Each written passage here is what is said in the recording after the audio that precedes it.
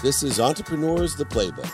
If you want to know what to do in a coaching session, let's take it to the next level with the Next Level University, Kevin Palmieri, Alan Lazarus, and I'm getting it down. It's been years. Lazarus. I'm not as dumb as I look. I am, but I am. That's what I am. All right, boys, we got about 25 minutes till I have to do a training. I'm cutting it close, but I know if I can have any clients work enough information into those 25 minutes, it's the two incredible you. So let's make it happen. Next Level University, let's go. Thank you, sir. We appreciate you. All the love. All right, first question. You mentioned investing in the jockey in the little preamble here. Not in terms of financial, but what is the best investment in people, places, things, and ideas you have made in your entire life looking back? Oh, there's two. One's my beach house, which was stimulated from my wife. We bought it. It was supposedly the top of the market, pre-VRBO, Airbnb, right on the beach in San Diego. We waited 3 years. We went through 2 or 3 other dream houses that fell out of escrow, and other peculiar things happened as the universe coincided with the desire that we had, the attention and intention. But that investment has been extraordinary. And for me, it's amazing. I mean, the investment I make in the mission would be the second when we talk about what it is, and the mission to empower over 1 billion people to be happy, which is a daily investment, which starts with, my family, then my immediate family, then my local family, then my local community, state community, country community, and world community. And, that investment that I make is the best investment to empower others to be happy. So 1, on the financial side, the beach house, and 2, the mission itself. Dave, on one of our early coaching calls a while ago, probably a year and a half or so ago, you basically said that what people don't understand is that in order to make $3 billion, they might have to spend $1 billion. Can you go into what that means for anyone who doesn't understand that statement? Yeah, I think more than ever, that's so important to understand, because we've never had the ability to build a community. And it costs money, right? I'm a receiver. I believe in making a lot of money to help a lot of people. But if there's nobody in your spectrum, if your signal is weak, even if it's clear, even if it's, a signal that everyone needs to hear, if you don't have a strong signal, which takes money, and know the spectrum of people, it's not going to be as beneficial to you. So you need to spend and invest in the community, to educate the community, to motivate the community, to inspire the community. Then you can monetize the community by being able to articulate the value that you provide to exceed what you're asking for to a large enough community to reach that $3 billion. This is completely off of that. How do you differentiate? So I know we want to release expectations and outcomes. How do you differentiate between expectations and standards? Yeah, so standards are based off of values and daily practices, right? I send, if you see my email there, david@dmeltzer.com, I send everyone my value system and the 5 daily practices. That is, the one side. The expectations is based off of the law of gravity, the law of Goya, and the law of allowance, the law of attraction, in other words. So 1, the law of gravity states through those daily practices and values, I am where I'm supposed to be. I'm happy, I'm healthy, I'm wealthy, I'm worthy. What am I doing to interfere with it? Now I set my expectations off of that by utilizing the law of Goya, get off your ass, angle to what you want, meaning those expectations, but utilize mistakes, failures, setbacks, and pain as a propeller to propel us to something better. See, expectations to me have a variable of faith that I know when I set an expectation without attaching my emotions to it, my emotions are set to something bigger and brighter than the expectation. They're set towards faith. See, my emotions go to, I have faith that I'm going to end up set better than I expect. This one critical perspective has allowed me to expand, grow, and accelerate, aggregate what I want, and allow things to happen, knowing that although my expectations aren't met, something better is happening. And so many times when we look backwards at what has happened, they've exceeded our expectations. In the present, very rarely do we feel that we've ever even met or exceeded expectations. But looking back, it's like, oh, of course, yes. And once again, that's why age, I think, is a huge, for me at least, advantage, because it allows you to see systematically and repetitively and to have faith. It's a lot easier to have faith when you're older than it is when you're younger, because you have data to support faith. Right. Right. Dave, I was listening to your podcast and you were talking about conscious, subconscious, and unconscious, and how it was the manifestation road to revenue one, number 70. And you said, if you have this thing that you want, you have to align your conscious, your subconscious, and your unconscious competency in order to get it. How do you know when that is not aligned? Like, how do you know if what you want? So, for example, with football, you talk about how your unconscious competency wasn't high enough to be in the NFL or whatever it was. How do you identify that earlier? And should you identify it earlier? Yeah, I think it's difficult, one, to identify early what your quantum nature is. And I think it's irrelevant. I use that example of wanting to be in the NFL, although I didn't make it, that is the closest to my potential that I've ever come. Right. Because I don't have a high potential in the athleticism of football or strength of football or speed of football. But since I was 5, I was persistent in the pursuit of my potential of playing football. And to this day, I think it's the closest I've arrived at reaching my potential. Now, when I got close enough to see what my potential was, I realized that I may want to adjust or re-engineer a pursuit because that wasn't going to feed me enough. It wasn't aligned with my values, personal, experiential, giving and receiving anymore. And so I then took all the skills, the knowledge and desire that I had learned, and I applied it to something that quantumly I have much better capability in, like sales, like speaking, like writing, all the other things that, believe it or not, my superpower of all these shows I do and TV shows and the podcast, the playbook and the books that I write and the speeches I give and the masterminds that I do, the common, denominator of all of those things is that I'm consistent and persistent. I'm probably the most consistent, from Tony Robbins to Deepak Chopra to Dave Meltzer, Jack Canfield, Bob Proctor, go all the way down.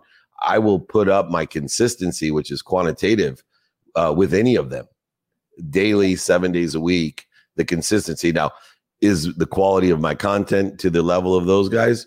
I have potential to do that. But the wisdom of Bob Proctor and Tony Robbins, Joel Osteen, these performers, are incredible, and I strive. But I think I have potential to get up there. But I beat them with consistency and persistency.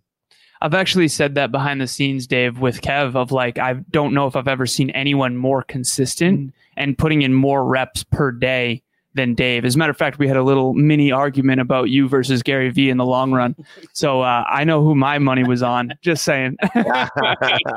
He has a big head start. So I'm leaning towards Kev. Just knowing Spectrum, if Gary stays consistent, it'll be hard to catch up. And and I'm a huge Gary friend and fan. But comparison's the thief of joy. Like, this is a good example. Gary's a milestone for me. Right. And just like the NFL was a milestone, some of the milestones I reach and surpass, some I never reach. But I'm not comparing myself in a competition with Gary Vee. We're different. We have a different spectrum. Right. I will tell you that my spectrum of executive CEOs of, Fortune 500 companies far surpasses Gary's audience in that space. 19-year-old entrepreneurs, he kicks my ass. Right. Yep. Dave, how important is it to figure out the spectrum that you want to aim for? Because obviously you want to impact as many people as possible, but you kind of have to have a sweet spot, don't you? Yeah. So for me, it's 1,000 people, right? So my spectrum, although I get subsidiary people, supplementary people, outlier people that have the same frequency of me that is unexpected. For me, my target has been the math of finding 1,000 people like Kevin Palmieri and Alan Lazarus. And God, I don't know why I stumbled, but I got it. Because if I can find 1,000 of you guys, I know in your lifetime, you'll empower 1,000 to empower 1,000 to be happy, to make more money, help more people, and have more fun. So for me, it's very specific. And I allow the energy, the frequency that I create and strengthen and clarify in order to gather a spectrum that's far greater than I ever imagined, because my focus still every day is to continually find that first 1,000. And it's not an overnight thing, right? I have to find millions of people to find 1,000 people like you that obviously are doing the work to learn what we talk about. I mean, you're bringing up, playbook number 70, manifestation episode. And that means to me, that Kevin and Alan, you guys are the Meltzer 1,000 that I'm counting on. But there's a lot of people that are, not quite as engaged yet, listen once in a while. They enjoy a couple episodes, but I still have coaching clients. I work with guys and I'll say something that I think is just like so Dave Meltzer obvious. And they're like, oh, I've never heard that before. I should say thank you before I go to bed and when I wake up. And I'm thinking to myself, they're not quite to the 1,000 level yet. Appreciate it and can evolve to that. But, my life's mission is to find 1,000 people like you guys. Really appreciate that, Dave. So speaking of which, you mentioned in a speech recently that self-discipline is counterintuitive. If you remember you saying that, can you go into that and why that is? Yeah, because negative behavior works in the favor of that, meaning self-discipline is something that says, I want a positive result. The problem with having positive expectations is they take a long time to become aware. I mean, to arise itself, right? It takes 90% of the effort till you can become aware of the result. So when you have those positive disciplines that will create the results that you want, we expect them to be immediate. Right. But they're not. So it's counterintuitive, where the opposite's true with negative behavior, right? When we start drinking or we start eating French fries or potato chips or, whatever else is bad, we have no expectations it's going to be unhealthy and cause cancer, make us fat, lazy, lethargic, get in our way. And 90% of the way down, all of a sudden we're fat, right? We start seeing, and look, and we think that then after 90% of the positive or negative behavior, right, it takes equal amount to start the other direction again. So it's completely counterintuitive because of acceleration, aggregation, and compound interest of behavior and focus and perception, which is created by discipline. And believe it or not, negative behavior is a lot easier to be disciplined too, because it's innate in the ego, to have this need to do things that are detrimental or create interference to the light. See, the ego's purpose is to create interference to the light. It's an important distinction and paradigm shift for you guys to understand, right? If you believe I am healthy, wealthy, worthy, and happy, and our paradigm shift is to determine what's creating interference between me and what I already am, because agreed upon, because I know you guys are Bob Proctor prodigy like me, right? We are connected to the most powerful source, right? Bob says we have enough power in our pinky to light up all of Manhattan. So what are we doing to interfere with that power? And when we take the perspective that the ego is sole purpose to create interference between us and what we already are, we then can create these disciplines that are counterintuitive to get rid of the ego, get rid of the interference, not go get the light, love, and lessons and power that we already have. So is discipline, from your perspective, the process of getting back aligned? Discipline is the capability of consistently and persistently getting rid of, right, the interference, consistently and persistently clearing the connection of us and what we already are. So when you should do something because you've set an intention and paid attention, but yet you don't do it, that's the interference. and or we do something counterproductive towards that, even worse, right? It's not even not do it. We could utilize our discipline, to smoke pot, right? That's worse than just not doing it. So, Right. It's one thing not to go to the gym, but to get high all day on our mom's couch and eat potato chips and fall asleep, is activity that's counterproductive. Do you believe, I guess, so acceleration you talk about all the time, the counterproductive stuff is really affecting that acceleration and growth like tremendously, right? Yeah. Anything that has the ego, the needs of the ego, the triggers of the ego, anything that will be a catalyst to the primal fears that create the interference absolutely will be a detriment to discipline, which is created by consistent, persistent pursuit. Think about it in the terms of, am I consistently, persistently pursuing something? Then you have discipline. If you're not consistently, persistently pursuing something, then you don't have discipline. And it doesn't mean, though, you can consistently, persistently pursue the wrong things or negative things, which will create interference. If you consistently, persistently pursue things to clear the interference, that then is a positive habit, is a positive discipline. How do you personally know the difference, Dave, when you're consistently, persistently pursuing something that actually in hindsight was negative or wasn't aligned? So pain, setbacks, failures, mistakes will indicate that you may be clearing the wrong thing, right? Doing the wrong thing. So if you can learn the lesson, then the light and love are accessible to you. The power is accessible to you. See, each of the lessons we learn is like opening a little door to allow more light in. Every time that we have that door closed, it's interfering with the light. And so we have to consistently try things, persistently try things, pursue things that we may not want or may be missing or maybe other things that other people want for us. But when we find out and learn the lesson, that door's open and more light comes in. Alan and I were at an event in Colorado, and I think we both have a new level of awareness and a lot more lessons. What's the most recent lesson that you have learned? Well, there's so many. The great chain of feeding has been a really interesting one, and its applicability in every aspect of my life. So, most people spend about 80% of their time on the people internally in their life, externally in their life, internally in their business, externally in their business that bleed them or don't feed them. So I'll use a corporate example for this lesson. It was a big epiphany to me in the great chain of feeding that I was spending 80% of my time on clients that provide 20% of the profit, right? Because look, 80% of the profit comes from 20% of your clients. 80% of the productivity in your company comes from 20% of your employees. I was spending my resources, time, personally and professionally, on the 20%, not on the 80%, not the 20%, not on, right?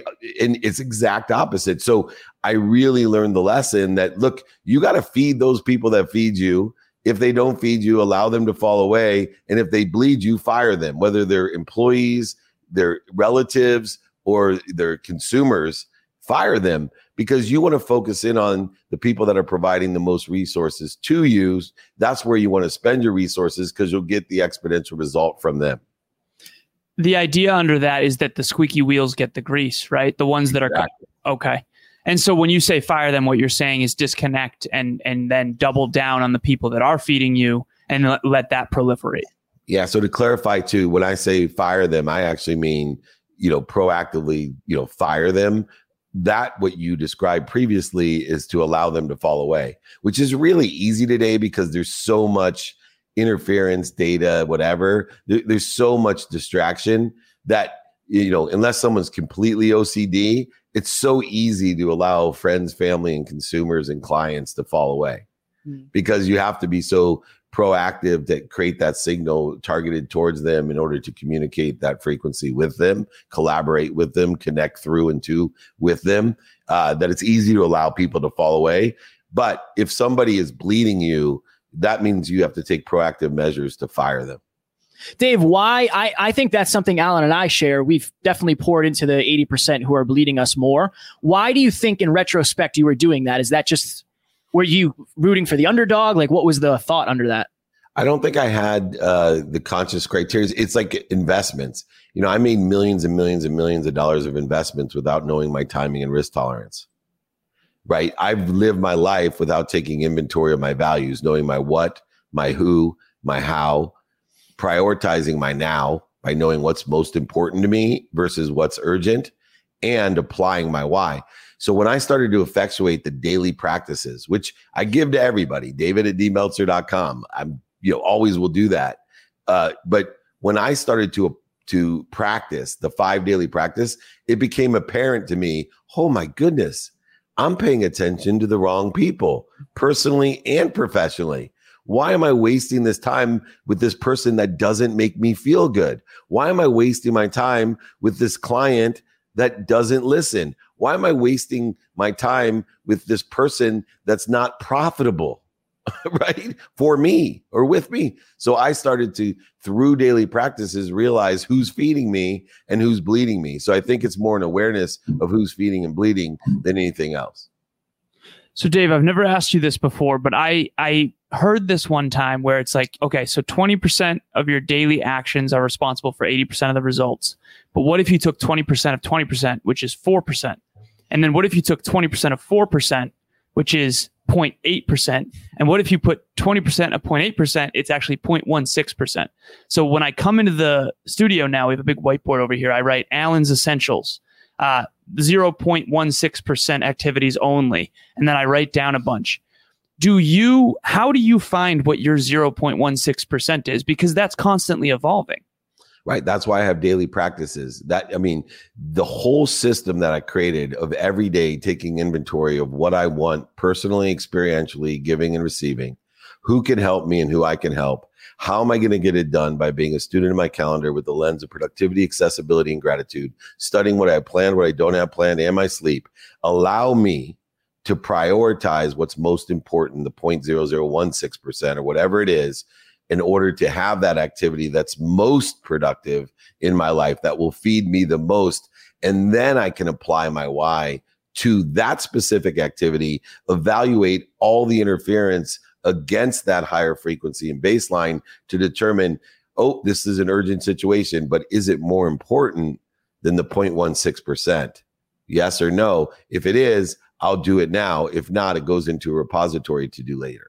In hindsight, I know we got to go. We're supposed to have you off right now. We got 1 minute. Go ahead. Okay. In hindsight, what's the most important project, or like, was it writing your book? Like, what's the most important thing that accelerated your ability to empower more people?